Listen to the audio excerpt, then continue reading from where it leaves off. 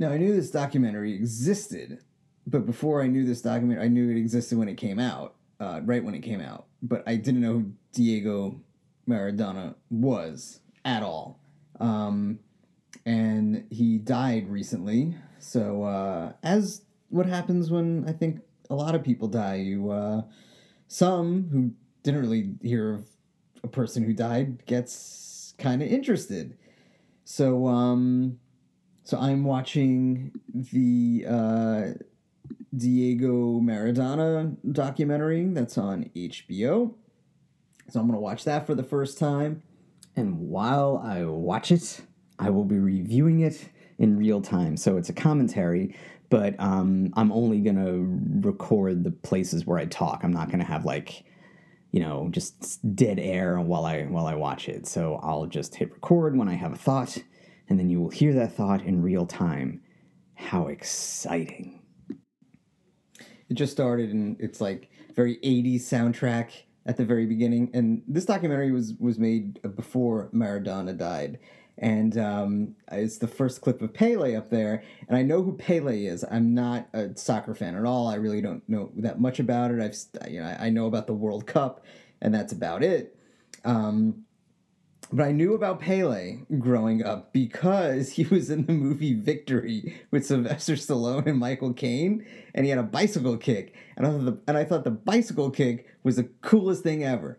And that's my my Pele knowledge. So I am really going into this as just not really knowing anything about soccer at all. But, just from Maradona. And again, before he died, when the documentary came out, I knew he was a big deal, but, still didn't know anything about him. And what I know since his death, what I've read about is just he just transcended the sport. He was one of these transcendent figures, kind of like, well, we'll see. We'll see if he's like an Ali or a Michael Jordan. I would, maybe not an Ali. I don't know if he was into social justice like Ali was, but I would imagine like a Michael Jordan, somebody who transcended the sport. So we'll see. Wow, that was just a brutal knee to the head by Maradona in that fight. Oh my God, that was just vicious. And he just said, when you're on the pitch, life goes away. And that's one of the enduring qualities about sports and, about arts. I guess there is an art to sport as well as competition. But I think what sports and art share is where you can lose yourself in it, where it becomes meditative in a way where all you have is that moment because you're so fixated on accomplishing what you need to accomplish. So if it's soccer, it's scoring a goal. So yeah, life does go away for those moments because you're so focused. And that's good for, for your mental health, which is why could be, if musicians lose the ability to play an instrument, or if athletes can no longer play their sport, at least at that level, they can lose part of their identity, which could, lead to depression, which could lead to different destructive coping mechanisms, because that part of themselves is not something they can do, at least at that higher level. Now, I don't know if Diego Maradona, after he stopped playing, fell into that kind of thing. I believe he did have substance abuse issues, but I don't know why. Not yet, anyway. I'm still very, very early in this documentary. So he's in Naples, in Napoli, and just what rock star treatment. It's like from just the press conference, and now we just walked into the stadium and just receiving an ovation that I'm used to rock stars seeing. So obviously he lived up to, that must have been tremendous pressure. And obviously he lived up to that pressure. But let's see how he coped with it, or if that pressure was even a factor. I don't know if it was. I'm only 10 minutes in. And these soccer crowds are just so wild, just the chanting is just unreal. And I can't imagine being a player and or maybe, imagining if that even affects them, or if the players hear that, or if it motivates them. It's so much. So Napoli is doing terrible right now. I don't think they haven't won a game. They're like 0-4. And now Maradona just, like, the kicks are brutal. Like, you can hear them. And then they fall down. Like soccer, on the surface doesn't seem like, that rough of a sport because, you would think, oh, you're kicking a ball and you're running, but oh my God, like the shots that they're taking, not to mention the damage that they must take when they head that ball and it's kicked so fast, and not to mention all the running and the cardiovascular stuff and just the kicks and to the leg, and then you're breaking ankles and you're hitting your head when you're falling down, not to mention, again, the pressure from the crowd and just how people take it so seriously. My mother's from Italy. Obviously my grandparents are there, and my grandfather was told by his doctor he had to stop watching soccer, or in Italy known as football, had to stop watching it because he had a heart problem. So his doctor said, if you keep watching, you're going to die of a heart attack. So that's how passionate Italian soccer fans are. Not just Italian soccer fans, but it seems that, soccer fans anywhere outside of America are so passionate. Now, I think there are American soccer fans with each niche, but soccer isn't. I don't think unless when the World Cup comes here. I mean, it's not at the level of, say, a baseball, football, or basketball or hockey. At least not yet. So it seems Maradona was a very cerebral player, where he didn't have the most natural talents, but he used his brain, and he talked about how, going to play in Italy, he had to refine his techniques, which it seems like it took a little while just to get his groove going, but obviously he developed a big groove. I'm still in the very early stages of his career, starting in Napoli. And I just saw the clip where it said, the people of Napoli just, lived to see how Napoli would play on Sunday. And, I don't think that's completely true. There is care for, family and quality of life. But there is some truth to the passion of sports fans. And the psychology of that is projection, where people see themselves in the teams who they feel represent them, and players as well. So when the players win, the fans feel like they have won, regardless of what's going on in their own life. For that moment, they feel victory as well, even though they didn't play the sport. They had no hands in it. They were just cheering. And the psychology with that is, sometimes you'll hear people saying, when they talk about a sports team, they'll say, well, we won the game. We won the game. But then sometimes when that team loses, the fan will say, well, they lost that game, because they want to associate themselves with that, which is why, sometimes when teams win, it's just this huge amount of elation because they feel they won. But when they lose, it's a huge amount of sadness, even though, unless they're gambling, there's really it doesn't make or break their lives, except in an emotional sense. And that really has to do with, projection and having the team, or maybe in Maradona's case, Maradona representing the fan, and the fan feeling that way. So Maradona's success would be the fan's success. So I'm guessing, as good as he got and as great as he was, he just became more loved because of that feeling of victory that Maradona gave to the fans, for lack of a better word. So Maradona had to create the Maradona persona. So it was Gabriel, who was Gabriel Maradona's personal trainer, said that I would go to the end of the earth for Gabriel, because Gabriel is this sweet guy, a very nice guy. And Maradona was the persona he had to create to deal with the pressures of the sports, the media. So that was almost his coping mechanism.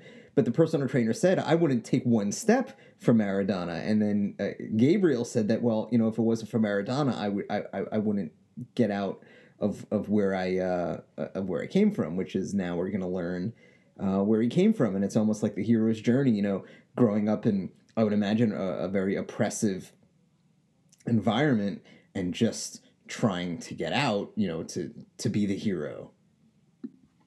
And as a way out of where he grew up, he just played soccer, and the talent was discovered at such a young age. And by the time he was 15, you know, his parents, you know, got a house. His family got a house. They grew up in terrible conditions, and now they're living in a house. So what a burden! Well, what pressure for a 15-year-old, no less. You know, it's enough pressure for an adult, but for a 15-year-old, my God.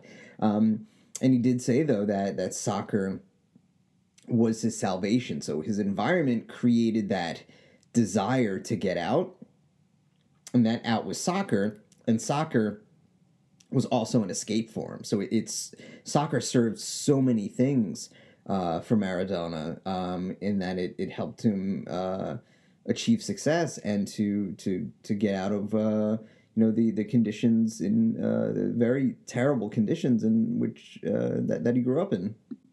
My God, these soccer chants from the Juventus. Jeez, that's very mean. God. And like just these crowds, and they're lighting these torches and in the stands. Jeez. Yeah, and the fact that this Italian crowd was so racist, that just fueled Maradona to win, to show those racists. And now just hearing that, you know, he caused such an excitement that you know, like rock stars, people would faint from the excitement and have heart attacks. So then, you know, I think of my grandfather.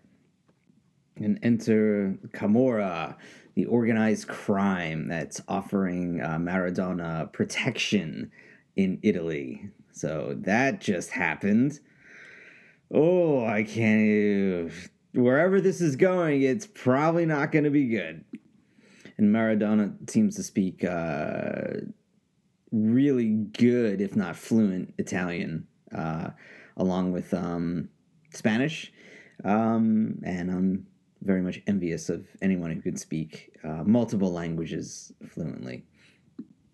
And now Napoli, in the second season, went from like 8th to 3rd. And now, as personal trainer said, striving for the World Cup. So this is, you know, almost like a movie, you know, starting from the bottom and then working your way up. So there's probably like, you know, a rise, a fall, and maybe there's another rise. Who knows? We'll see. Now, I read about the handball when Argentina against England into the goal, and this is where I think, you know, this projection comes in to an event, an occurrence like war. So the Falklands War happened 4 years earlier. Argentina was basically just slaughtered by England at the end of the war, and Maradona saw this as a symbolic revenge against England, and you saw like the English fans, you know, still representing England and showing just great anger towards the Argentinians. Well, now whether it's just because they were passionate soccer fans and didn't really know about the Falklands War, or maybe it was a little bit of both. Who knows what some of those mean English fans were thinking? But Maradona himself said that this was a personal thing to him, because he was affected by the Falklands War. I would imagine all Argentinians at the time were. So that the whole country is a clenched fist shouting for Argentina, and like, oh, what an incredible sportscaster! Oh my God, what a call! And just the praise he's putting on top of Maradona is just I know it's genuine. It's just so much of it, like all this praise and the way he's saying it with such passion, and I would imagine it's that projection again, like this is a symbolic revenge against England. And what a goal that was. I only saw that goal today, because someone posted, on Twitter about like one of the best goals ever in soccer. So when I hear one of the best goals ever, I'm like, okay, cool. Let me look at it. And yeah, it was cool just how he ran and faked the people out, and he basically handled it by himself, and then he scored that goal, and then the reaction, and then plus that call by the sportscaster. It's like, for someone who's not even a big fan of sports, and especially soccer, it's just like, it's really really inspiring and very cool to see. It's something you can watch over and over and over again and not really get tired of it. And we're at the FIFA World Cup final, Argentina versus West Germany. Goes to show you, before Germany was reunited, the West side was the side of democracy. And that all being said, oh my God, that crowd and the energy. I wonder, how much that affects a player, whether positive or negative. And you can tell Maradona right before the game starts, just the intensity that he's feeling, like whether it's nerves or, the feeling anxious because he wants to get going, maybe a little bit of both. Again, the adrenaline and the excitement, you can just see it on his face. And West Germany ties it up. I don't even know who wins this game, so I'm kind of excited. I guess if there's a 2-0 deficit in soccer, that's hard to kind of come back. But apparently West Germany's doing that. Whatever will happen next? And you can just see how personally all the players take it. Maradona's just saying, I was dead, I was exhausted. And again, you can see it on his face, the physical exhaustion. I would imagine the mental exhaustion, too, of winning this game, being at the height of excitement. And then all of a sudden, now it's tied and dangerously close to not getting the outcome one wants. All right, Argentina just took the lead 3-2 after the genius pass from Maradona. The announcer is Maradona's biggest fan, but the goal was by Burruchaga, I believe. Oh, and the game is over. Argentina wins. So that must have been a clutch goal. And now the chaos and celebration begins. So this, I'm guessing, is the, possibly the peak of Maradona's rise. Well, maybe not. Maybe he has more peaks to reach. It just goes to show, I am... When I was younger, I was really into sports, where it could affect my day. And then as I got older, I guess I just let that go to where I was like, all right, well, it would be cool if this sports team wins, but if they lose, it's not gonna, it'll be a bummer, I guess, but it's not gonna affect me. But it goes to show the psychological effect that sports has on many people for so many different reasons, whether it's, representation of them winning, whether it's a projection of them winning. So if their sports team wins, that means they win in life, even if their life isn't what they want it to be. But then also with Maradona and Argentina, and there is a geopolitical bent to sports, and this, I think of Muhammad Ali, where it was a wealth of politics in Ali, whether he fought, and then he became the avatar of those people he, whether he wanted or not, who he represented. So there was all this going on, as well as just competitiveness, people being natural competitors, wanting to win, the drive to win. So it's like the human condition all in sports. And again, though, whether or not a team wins, it doesn't affect, at least in the tangible sense, it doesn't raise someone's salary. I mean, unless they bet on it, then I can see. That's another issue. But it doesn't, increase their wages. It doesn't give them a raise at work. It doesn't give them extra food. It doesn't, house them for free for a year. Those come with policy. So sports don't do that, but it seems to be a replacement for the things that don't.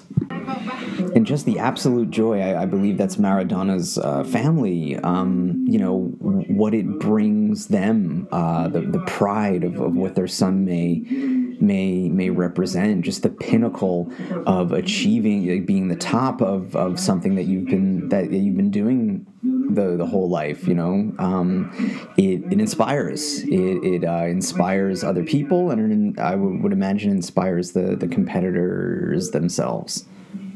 I mean, regardless of where people are in life, it inspires them to move forward. If Maradona can do it, faced with these insurmountable odds, or any sports figure, that means I can do it too. I wonder what pancake means, in the sense of being an insult.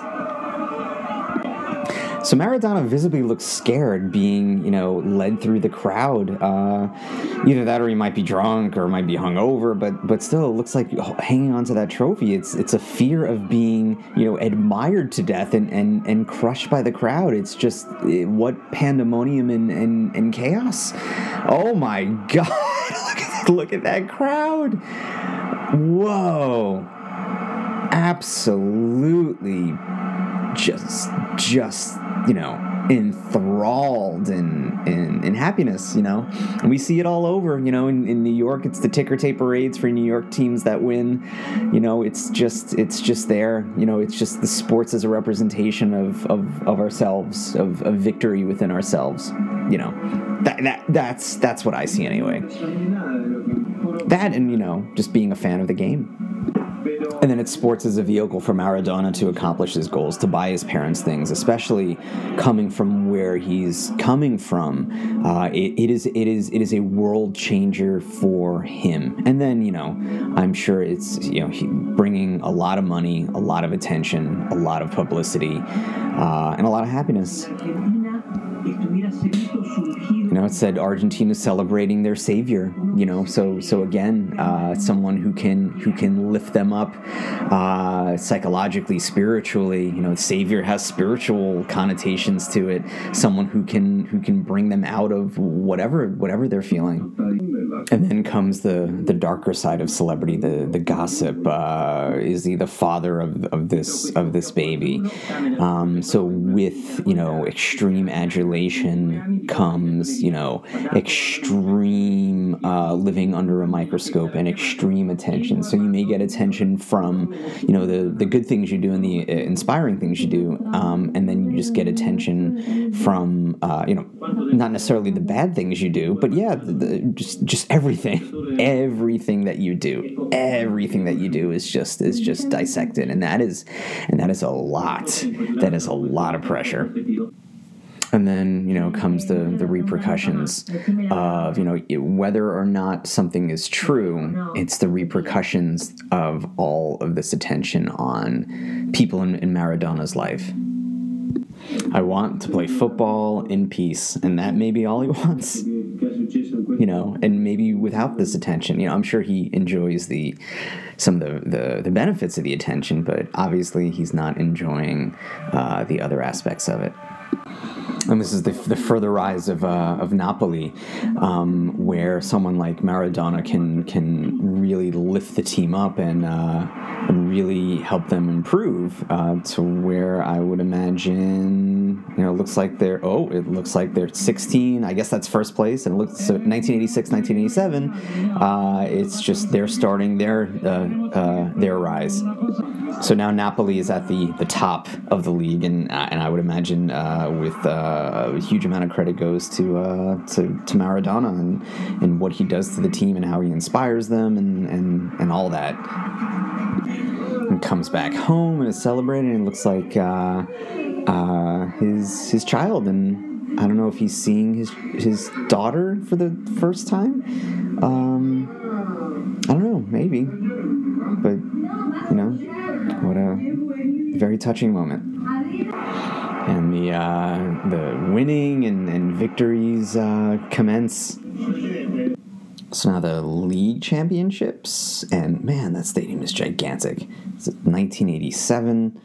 I don't know where they are. I guess it's in Napoli, but here we go. It's so fascinating because usually people are fans of teams, because they were just brought up there and they were raised watching it, and it's just similar to it's just groups, it's tribal, it's flags, it's symbols, it's shirts, it's showing them this is where I'm from, and in a bigger aspect, this is who I am. So if this team gets defeated, who I am is defeated, and it's just so woven into the culture and just how people are personally.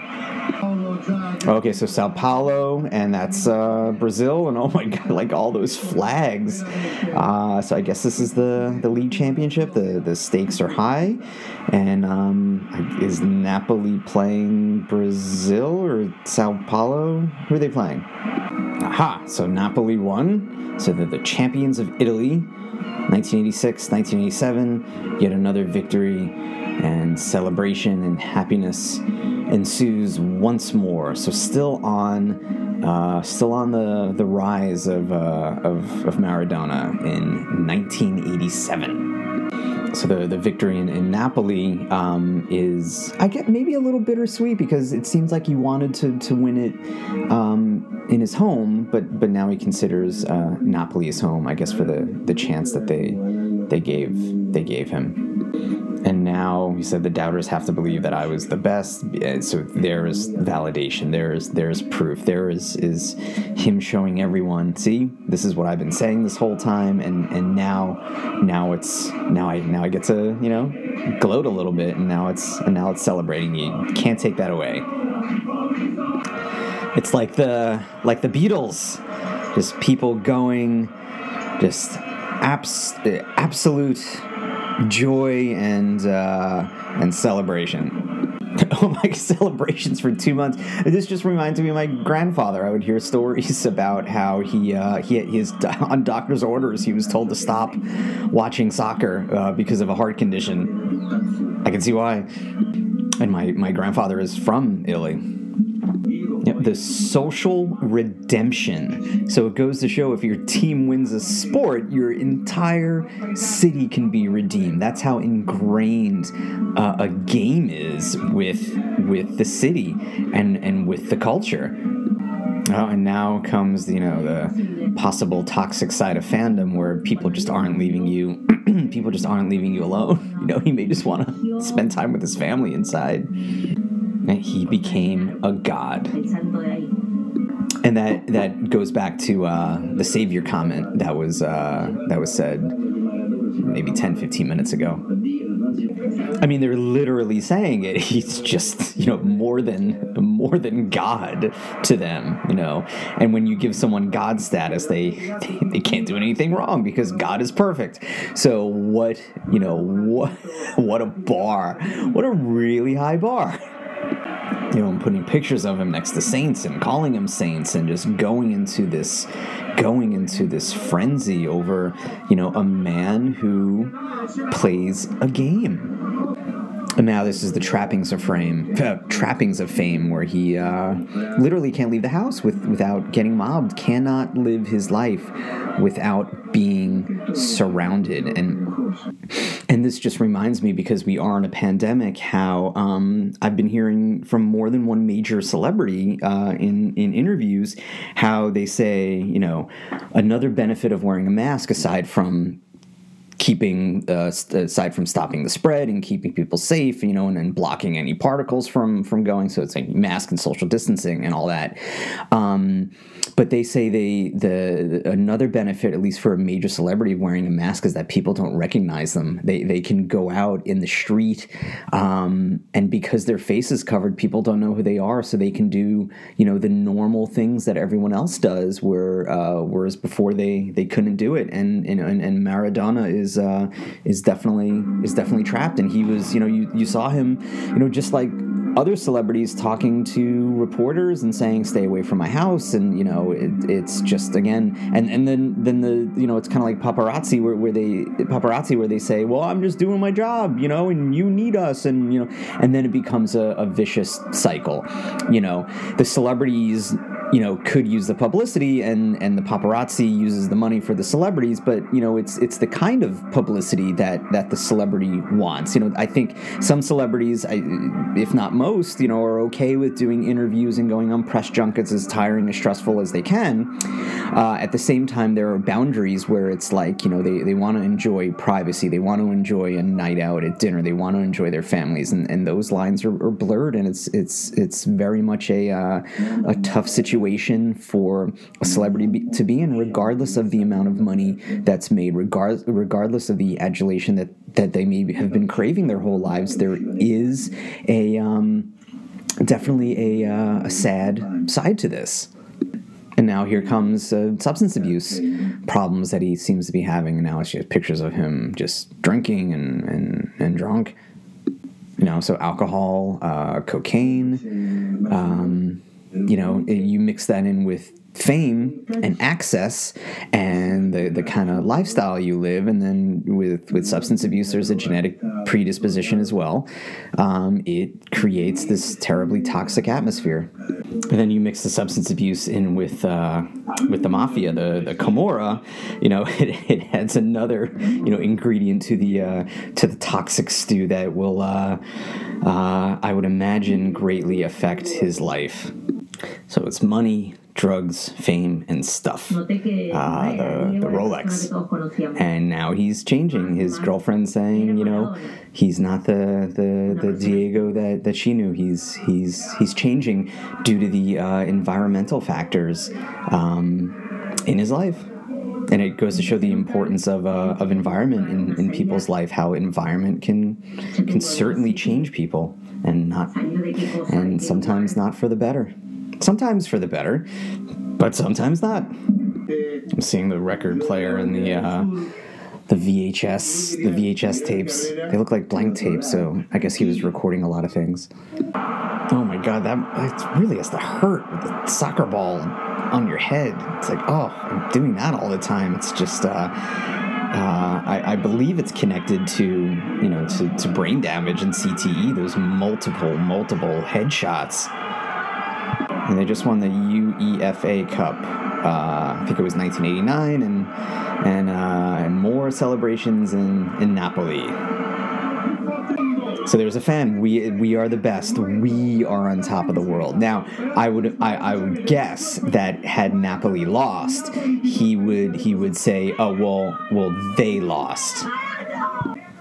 Oh, that's so weird. The president of Napoli soccer club saying, I did not want to sell Maradona, it like equating him to a product, a commodity. That was a very weird statement.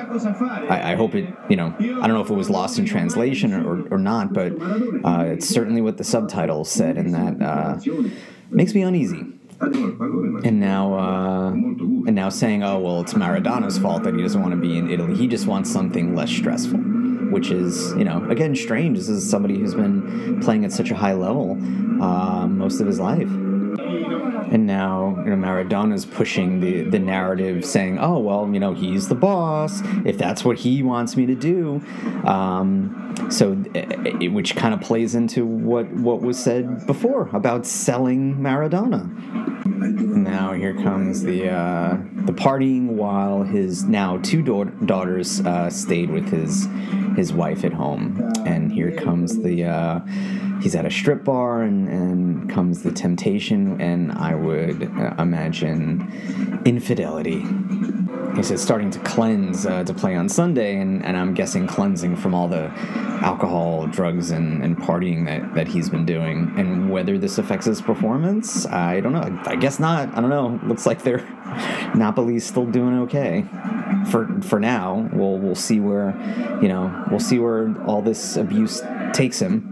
And it looks like that's the direction the documentary is going. It just, it shows them Napoli's still winning, but he is just, on a drug and alcohol spiral. Oh, now it looks like he has a son, Diego Jr. And now it looks like his trainer, the cocaine, has him in its grasp. But I said, oh, so Maradona wasn't allowed to show any weakness. Now I wonder if it goes, if it ties to, being a man and toxic masculinity and not showing weakness and not showing that you have a problem because having a problem with drugs means that you're weak, and you can't be weak because you are a god. Again, what pressure. And now with the drugs, it's going to be in the papers, and with the drug testing, it's not being so strict, and this adds bad publicity to the team. It becomes political. So the actions of one man is so, it could mean so much for this organization. All the money, all the people, all the feelings, and money. It's money. So I'm guessing he has peaked, and now this might be the beginning of the fall. Ew. Oh, it's like a spinal tap or something. Ooh. Or maybe some kind of cortisone shot, or maybe he's having back pain. I don't know. Yeah, that's sciatica and low back pain, and I'm very much from the school that a lot of the time sciatica and lower back pain has an emotional and psychological cause instead of a physical cause. Doesn't mean the pain isn't real. The pain is very real. It's just where it's coming from is not from bending the wrong way or not stretching or even athletic activity. It's an emotional cause, and it's usually repressed anger, rage, sadness, and looking at his life, it looks like he has a lot from birth until where he is now. There's a lot to be angry, sad, and enraged about, regardless of the amount of money and fame that one has. And now, according to the trainer, people just wanting pieces of him. I'm still watching him getting injections in his back, and I'm like, ugh. But that's part of the cost of fame, people trying to take advantage of you. And it's interesting, like with his kids are very young then. His kids don't know. His kids don't know anything about him. They don't know that he is considered this god, this incredible soccer player. They just know him as their dad, and they're so young, they're just not even aware of really much of anything at this point. They just know him as their dad. So I always find that fascinating, especially like with children of like really famous celebrities. Just know them basically as their dad, especially when they're really young. And now it swings back to the mafia connection, which is this documentary is well made because it's almost told like a story. It focuses on one thing at the beginning, and then it may veer into something else, and now it's swinging back around to the mafia connections. Meanwhile, the mafia connections were there, this whole time. It's just, they're just revisiting it. And so far with this documentary, and there's, I got about maybe a half hour or 40 minutes left, about 40 minutes left. I think it's well made because I've been watching, there's a bunch of documentaries out now that are less documentaries and more infomercials, and I'm not a fan of infomercials. I want to learn something new about someone when there's a documentary, and you can when it's something that's sanctioned by the person themselves. That being said, when it's not sanctioned, you tend to learn more because they're not necessarily held back. Now, the downside of those not being sanctioned is that there could be just incredible amounts of misinformation and lies even put out about the person because the subject isn't involved. However, when the subject is involved, there could also be lies and misinformation. So there is, it's a very fine balance to keep, and it's just threading that needle to where it's, you want a riveting documentary, but you also want a documentary that sticks to as much of the truth as possible. So we got the mafia is back now, and now it's mafia control via cocaine use. So it's just sometimes it's truth is stranger than fiction.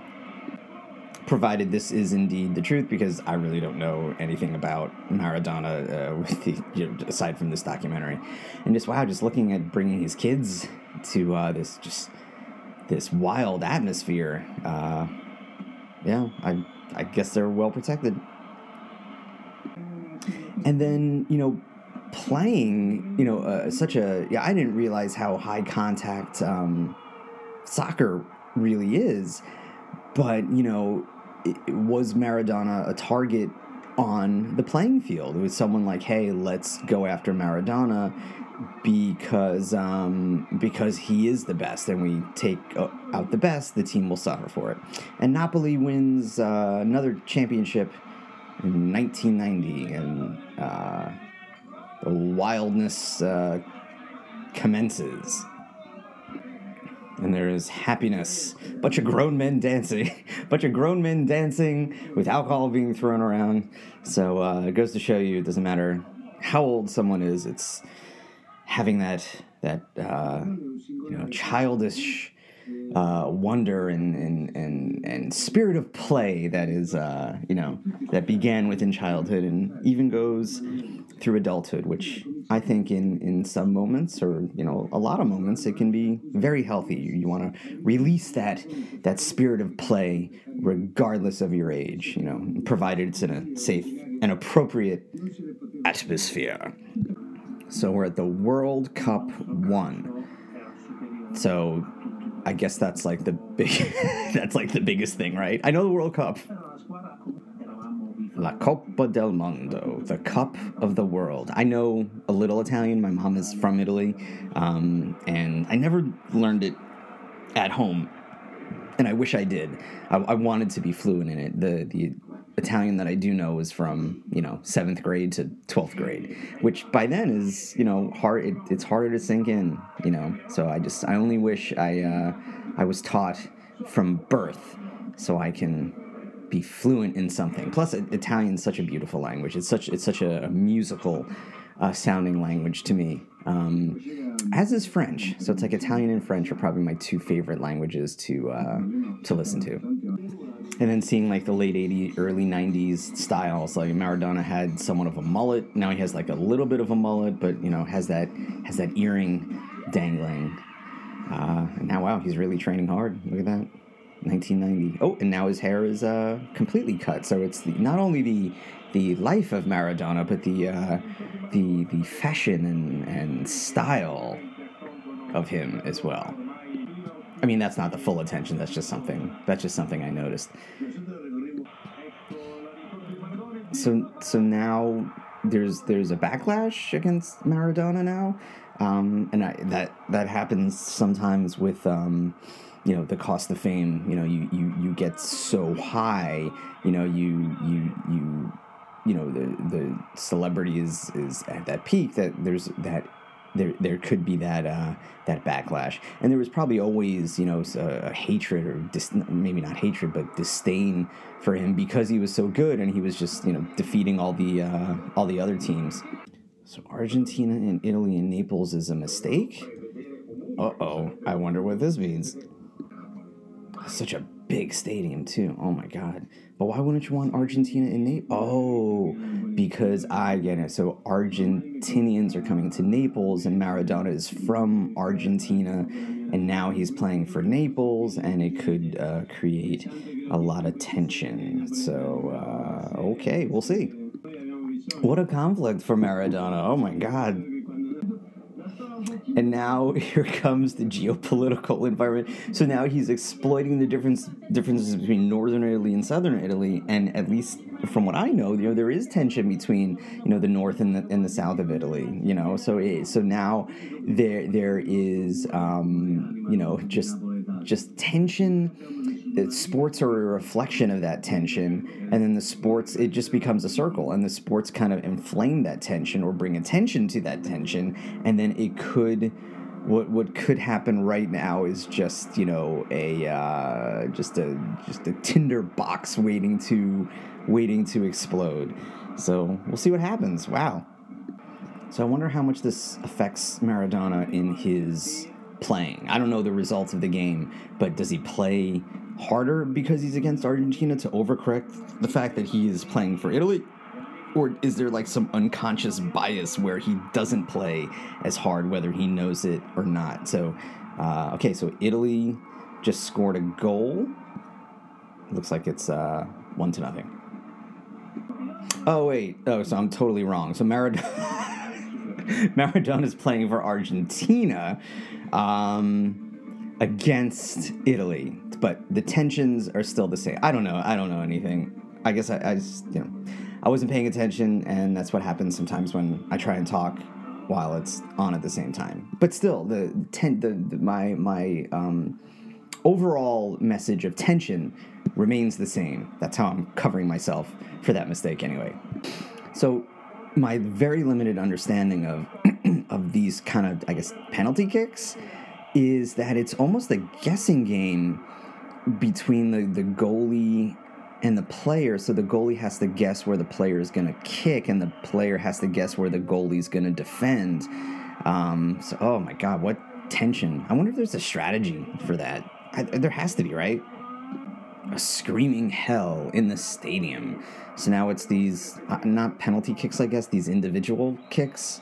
I guess because it's overtime or something. What pressure. Oh my God. You're like playing in front of 1 billion people. And it's just, it really boils down to what happens between, those two people, the goalie and the person shooting, or the person trying to kick the goal, the guy with the ball. Oh my God. So Maradona's about to kick and is breaking his bond with Italians. It's like, well, for this game, he is for Argentina. So he's gonna... Oh, and he scored. Oh, my God. What does this mean? What does that mean? I don't know what that means. I guess we'll find out. Okay, so this was the penalty kick, and Serena and Argentina... Oh, so Argentina...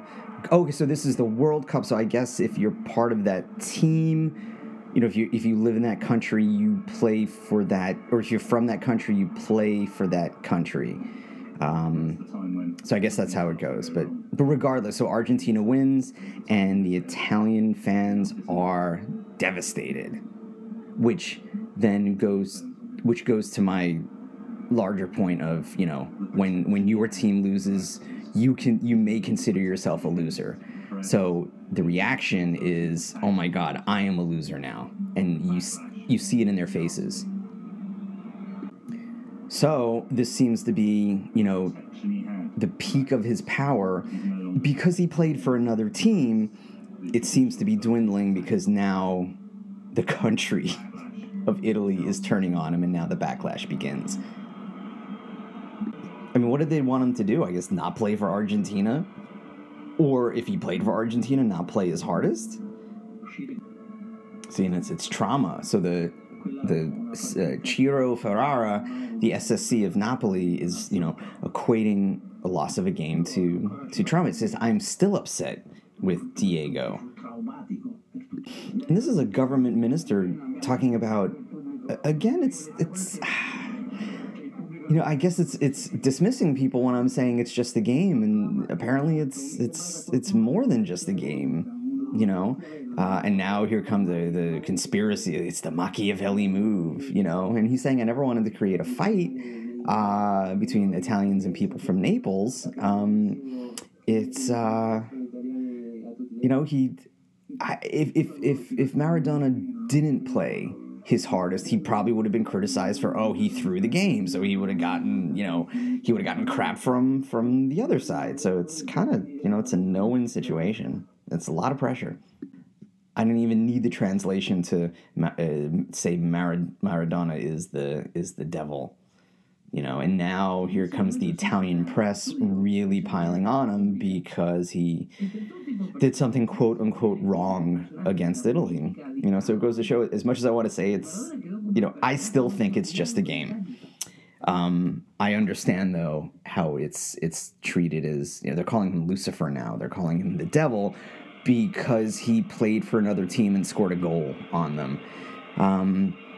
It just goes to show how intertwined, and I'm going to say this over and over, how intertwined sports is to people, and to countries and to politics and to, it's really, it could be a reflection of a country at the time or a projection of a country at the time, and at the end of the day, it's not, I still think it's just a game. Even though I fully well understand all the ramifications of this, and just part of me thinks, look, just the tension on his face, and part of me thinks that, if we just had, if people had something to live for, or if people had something to fight for, or if people were better taken care of, they wouldn't have this aggression towards a soccer team. And I'm not talking about the owners of the team or the players of the team when it comes to money and all that. That's a whole other story. I'm talking about, the average working class person of a country who puts their self-worth into the success of a team. So I think that if people just had their basic needs fulfilled, this would greatly decrease that anger and frustration. That's what I think, anyway. Let's try it. Let's just give people their basic needs, and let's see what happens. How about that? Wiretapping? Why is there wiretapping? Is it because of the drugs? It's interesting, the translation, they don't translate ciao, because ciao means hello or goodbye. And now we're talking about prostitution, so was it a sting to bust him on prostitution charges? And the prostitutes work for the Camorra. So, I don't know. And so now there's like a criminal element to there's a crime element to this, to the drama of Maradona. We're in 1991, so I'm so curious. I know that he died recently, so I'm so curious what his, like, I don't know, maybe last 10 years were like. I want to know what the 2000s are like. All right, so drug trafficking are the charges, and they, it was a bust. They wanted to get him for drugs and for requesting sex workers. Possession and handling. Okay. Well, not okay, but. And now, just like a movie, this is the beginning of the fall. This is where the element of crime comes into play.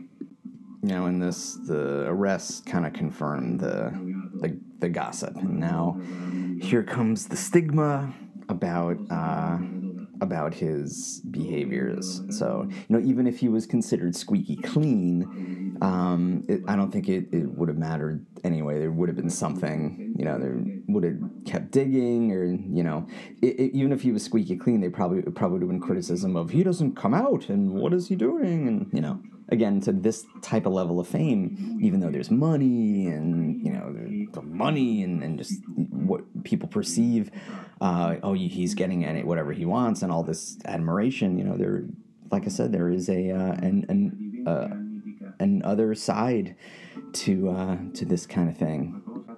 Oh, so it's like, it's illustrating the irony of the Camorra was associated with Maradona, and that association with Maradona became not good for the mafia because the mafia didn't want to be in the spotlight, and the association with Maradona put them in the spotlight, which I would imagine put them into trouble as well. And there's pandemonium ensues. And now it's time for the trial, and apparently it was a nasty trial. So now he's losing his grip. The mental pressure is extreme, and then combine that with, what could be physical dependencies on drugs and fame is just, so now he's going to jail, I guess, for over a year. Is he going into the jail now? Oh no, he was going into the stadium, but he said that was a terrible trip. And he said he's going to finish the championship first. So we're March 17th, 1991, Napoli versus Bari. Oh, and now anti-doping comes into play, and steroids come into play, and why not put something else on him? Sure. It shows how things the soap opera is getting more like a thriller, and yeah, that's kind of what I said. It's just now this is just the steroids just builds upon everything else that's going on in his life as of 1991. And now I wonder if there's going to be, well, you know, I guess he had natural talent, but he wasn't really that good, and he needed the steroids to really make him as great as he was, which, you know, I don't think that's the case. I'm just curious if that's the narrative that his opponents want to try to push. Oh, and he just got disqualified, and then it was said before that was a way for his opponents to kind of finish him off. And then people coming to his defense. And now the fall, when he came to Naples, was greeted by 85,000 people, and then when he was kicked out, or when he moved, nobody. And you can kind of see it on it. I mean, you can see it on his face. He looks like he's about to cry. You know, just devastated. And now he was arrested again in Argentina, and he was under the influence. So now it's just the fall has begun, and now it seems to be accelerating. He's just still, I mean, absolutely mobbed by people, and just really nowhere for him to go. And he's just, you know, he said, my arms are down, my soul. Yeah, he's almost broken. He's just you could just tell he's not even trying to hold it in. He's devastated. He's just crying, and he's upset. So without football, there was nothing else for him to do. You know, football was his identity. You know, it was who he was. So who are you when your identity is taken away like that? You're devastated, and you can clearly see on his face. So how does he cope with that? You know, among other things, there's, you know, the drug use to take that pain away. You know, a more healthy coping skill would be, you know, going to therapy, figuring out who you are, doing some soul searching, you know, spending time with family, doing other things, you know, a multitude of things. But, you know, he's just so entrenched in this identity. It's, you know, it's hard. It's hard. Also, 2004, flashing forward. So what is he doing in 2005? Like, I have no idea. I have no idea. I guess we'll find out. Or I'll find out. And it looks like he's walking with a limp right now. I wonder if there's some kind of hip surgery or... Yeah, I don't know. So what did he do? Like, what did he do to make money? It looks like he's going on some talk show and, you know, unless he made so much money he was able to save. So he's in a pigsty. And some... Oh, okay. All right, so he's in a psychiatric hospital. So there you go. That's how he's getting help. And now it's, you know, with someone who deals with substance abuse, it's dealing with the stigma and then dealing with the shame, which makes it harder to fight and get over. And that's a you know, that's a societal thing. That's a societal thing to point their fingers at him and say, well, you're a worthless person because you have an addiction. And you can tell, and he knows the damage that he's done. And it just creates this vicious loop. You know, he does damage, and then he feels terrible, which he could use again. But then even if he's clean, it's dealing with the guilt and the shame. And the difference between guilt and shame is that guilt is for something that you've done, and shame is for something who you are. And shame is so much harder to get over than guilt. You know, and you can see on Maradona's face from this interview in 2004. And now that being said, what he has been through, I guess in that year, you know, he's quoting his sister as whatever pigsty he's in, I guess the Psychiatric Institute, saved his life. So now his sister is saying, you know, from the age of 15, he stopped having a life because, again, that just became, you know, who he was, soccer, and then just all the pressures that came from being this transcendent star for most of the world. Not necessarily America, or at least where I've, you know, my surroundings in America. I'm not a big sports fan, and soccer, at least in America, isn't, I guess it's popular, but not like compared to football, baseball, basketball. So now it's the fall, and now it's, you know, trying to just stabilize himself from that fall, and to see where he is from that. And now there's just a montage of him just, throughout his life, and the pain he's been through. And then it's the difference between Diego and Maradona, the Jekyll and Hyde, I guess, the two sides, the people, the person giving the finger to the crowd, and I guess the person that not too many people know about, maybe the gentle, kind father and friend. Rebel, cheat, hero, and God. There you go. Those are the identities that we put upon people, and that was put upon Maradona just by by the world, by society, by fans, by the business people, by the soccer leagues, by the institutions, and not necessarily much sympathy when the fall does happen, and sometimes not much sympathy during the meteoric rise, the transcendence of becoming this quote-unquote god, and all that survived was the myth. and this myth, not necessarily of who he is, but the story behind who he is, and the stories tend to become more powerful than the actual. Oh my God, look at that mural. There's this gigantic mural that's the size of a building. It's really well done. Damn. And I guess that's him older. Look, I don't know if he's coaching or just playing around on this small field, or maybe it's a camp. Huh. I mean, he looks like he's in pain. He looks like just like this waddle. Like, I wonder if there's leg or hip problems. Oh, that's it. I believe this was made before he died, so I think I'm more fascinated about just what he was doing between 2004 and the day that he died. Like, how did he live? What did he do to make money? Did he have enough money? What did he do? So I guess I'll have to look that up. Okay, so this is the post-credits. Diego Maradona finally acknowledged the truth about... Hang on.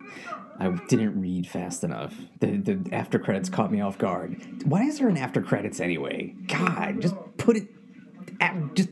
before the credits. The reviews on Diego Maradona finally acknowledged the truth about his relationship with Cristiana Sinagra. So I guess that's his son who he denied?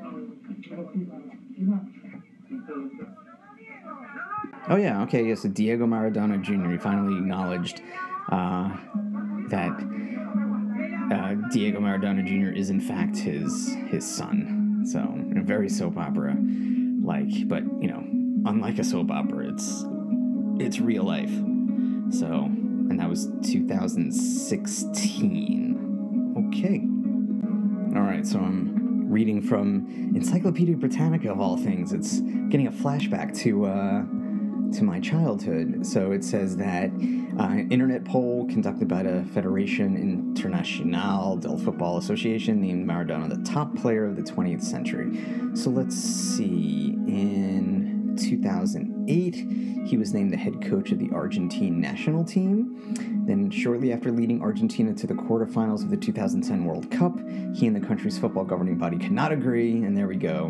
His fight with the institutions on a contract extension in his tenure as team as head coach ended. So it looks like he had somewhat of a coaching career, and then he was hired to coach the United Arab Emirates in 2011. And then he was fired the following year. Yeah, it's a struggle. And then he worked for several other clubs. Then he was the coach of Mexico's Dorados de Sinaloa in 2018. So he had, and that makes sense. I'm not surprised, being the player that he was. Of course, why not have a coaching job? And it would probably be such a trip for people who played under him, to be coached by him. So that makes sense. But, so anyway, it was good.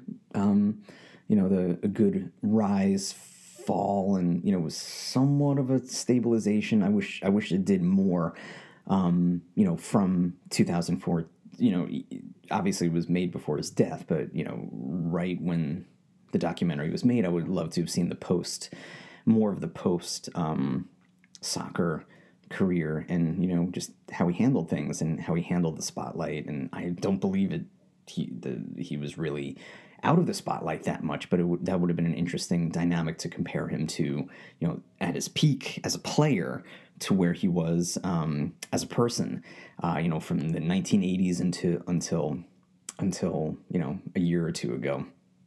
So, but so overall it was a good documentary. Again, less of an infomercial and more of a tale of someone's life. And I am not interested in soccer whatsoever. I am interested in the human condition, and this was able to,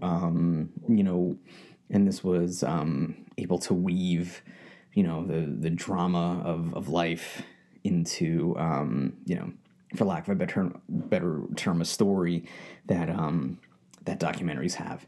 So overall, very good. So, and it was a unique way. I don't really do the podcast and reviews this way where I'm kind of reviewing it as I'm watching it, but hey, why not? This was fun and this was different. So, so that is it. If you want more fun and different, you can subscribe to the podcast, and you can find me on Twitter at MMAM Podcast. You can find me on Facebook at MMAM Podcast. Please rate and review and share. And if you want to email me, I'm at mmAMpodcast@gmail.com. So, and as always, we are in a pandemic. I finished watching this documentary. It took a while for me to watch it because there's so many things were going on, and I was watching it reviewing it while I was watching it, so it took a while. But this is February 15th, 2021. I had a day off today from work, so I'm using my time wisely because I have nothing else to do. So, but yeah. So anyway, we're still in a pandemic. Like I said, the viruses. Oh my God, the vaccines are coming. People I know are getting them, which is great. My family, or some members of my family, have gotten them already, which is wonderful. I'm on the long end of a wait list, but I'm happy that people are getting them. I'll get mine eventually. In the meantime, I'm staying safe. I am not going out. I'm only going out when essential. I am wearing a mask. I am practicing social distancing, even with people in my own house. I don't see them. I am, washing my hands. I am getting my information from credible sources such as New York Times, Washington Post, USA Today, BBC, NPR. These are good, credible sources that aren't driven by influencers or opinion makers, people with an agenda, people who want to sow chaos. It's to keep us informed, and knowledge is power, and that's how we're going to get through this, and not only the pandemic, but through other challenges that we may face. So hang in there, everybody. Be good, and until next time, take care of each other too, and take care of yourself. All right, bye.